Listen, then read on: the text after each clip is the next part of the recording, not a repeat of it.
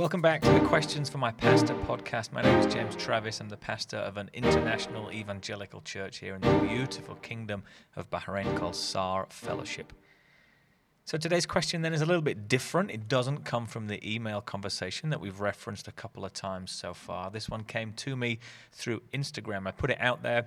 Does anybody have any questions to be answered on the podcast? And this one came, and it's a pretty good question. So the question is, how do I benefit most from your sermons? So we're going to take this in a broader, more general sense, in that I don't think this person exclusively wants to listen to me preaching. I'm not sure many people do. But in a general, bigger picture sense, how do we benefit from a sermon that we hear probably once a week in church that lasts anywhere between 25 and 40 minutes? And when you say it like that, it's such a small part of your week. But it's such an important part of the week because somebody is usually standing before you and declaring the word of God, what it says, what it means, and what to do with it in your life. So it's a very, very important part of the week, but it's so small. So it's a great question. How do we benefit most from listening to sermons? So for me, what has worked in the past is that, well, first and foremost, something that people might consider important or not, I would not sit at the back of church. I'd sit right at the front, because then there is nobody between you and that pastor teaching God's word. If there's anything else in your field of vision, anything else in your eye line, our natural human tendencies will lead us to be distracted. So if you are sitting at the front of church, this is not like school where sitting at the back makes you cool. If we're sitting at the front of church, we are paying attention, we are listening, we are looking to any visuals that are being used, we're paying attention. That's probably the first answer. How do we benefit from sermons? We pay attention when we're there.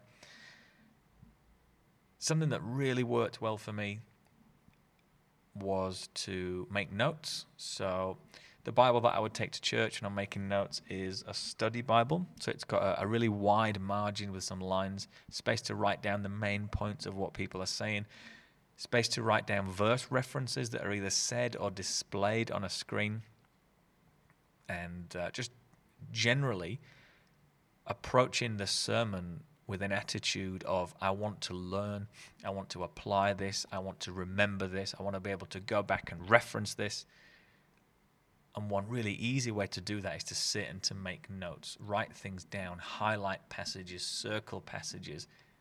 So sit at the front of church with a Bible, be that electronic or paper. It doesn't have to be a paper Bible. For me, I just prefer writing down stuff in a paper Bible, but I know that with different Bible apps, you can highlight passages, you can make notes.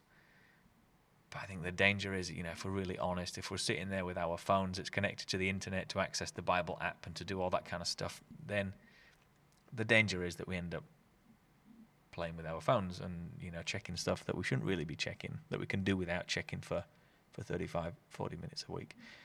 So sitting in the front, have a Bible, be that electronic or a paper Bible.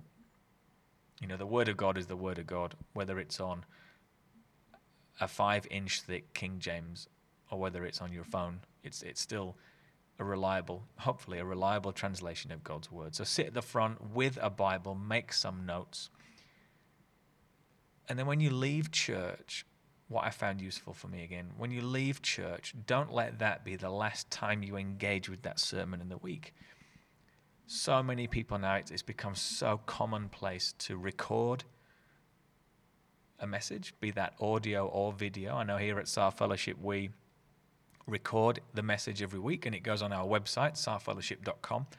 And we've also recently started posting it as a podcast, the SAR Fellowship podcast, because lots of people will subscribe to their favorite podcast and then it's all in one place. So listen to that sermon again. The vast majority of churches now will record the message somehow.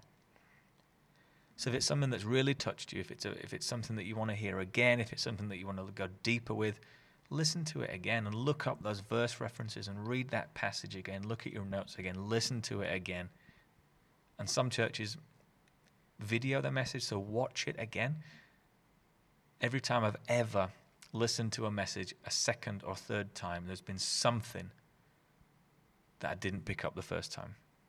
And that's not unique and special. To me, that's just how we operate, isn't it? You watch a movie 2, 3, 4 times, there's always something. You watch your favorite TV program. My wife and I like to watch Scrubs.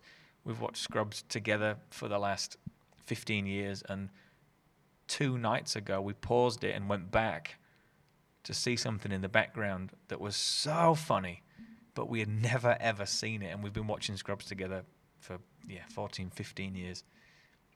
And yet you watch it again and again and again, you find things that you didn't see before, and that's probably going to be the case with a sermon as well. Something else I would suggest to really engage with a sermon and take it to heart and put it into practice in our lives is to talk about it. Talk about it with other people who were there. Listen to it and talk about it with somebody who was not there. Again, so many places record and post it online. Sometimes you can even watch it as a video. We've just started to put ours on Facebook Live because we're in a community where it's very transient. People come and go very quickly, very frequently, very often. So we've started putting it on Facebook Live every Friday morning at 10 o'clock Bahrain time. But talk about it. Talk about it with somebody that was there. What did you take from this? What did you not take from this? What did you hear? Well, this is what I heard. Listen to it together in community. I think being part of a community is an absolute must for a believer in Jesus. No true decision to be a Christian and live for Jesus and submit to him as Lord of your life. And no true decision for Jesus will result in us not wanting to seek out Christian community. So listen to it with people, talk about it with people, and generally don't let God's word be spoken into your lives for just 35 minutes a week. And then finally, one thing that I'd suggest is to actually do it. How do we benefit from sermons? Well, do it. Preach a sermon. Now, I'm not talking about everybody getting up to the front of church once or twice a week to declare God's word, to teach and preach God's word. That's not what I'm saying. I think that the Bible shows that there are people who are called and gifted to do such things. But the voice that we all hear the most often is ourselves, and the gospel and the message and the sermon that we preach to ourselves will be the most commonly heard sermon for us all each and every week, if not each and every day. We meet as a church on Friday, so you go to church on Friday, a message is preached, that's 35, 40 minutes. You've got another 23 and a half hours of preaching to yourself, of your own thoughts in your own head.